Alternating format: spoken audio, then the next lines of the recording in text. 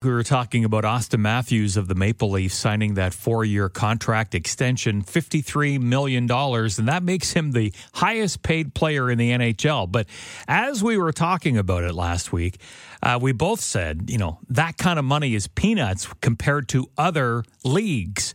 And now we have the stats to back that up. Yeah, now we got some numbers now. So at that salary, Austin Matthews is the highest paid NHL player. That doesn't start until 2024, 2025. So we can't really compare to that season yet because we don't know all of the other league salaries for that year. But that would make him right now the 113th highest paid player in the NBA. The 103rd highest paid player in the MLB. Wow. And the 88th highest paid player in the NFL. That's crazy. That is nuts. Yeah.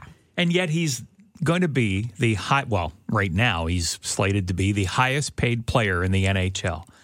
But in the NBA, he'd be the 113th highest paid player. It's absolutely bananas, the money that some of these athletes make. Now, if we're talking actual numbers, NBA, Steph Curry is the highest paid player, right. $51.9 million in the 2023-24 season.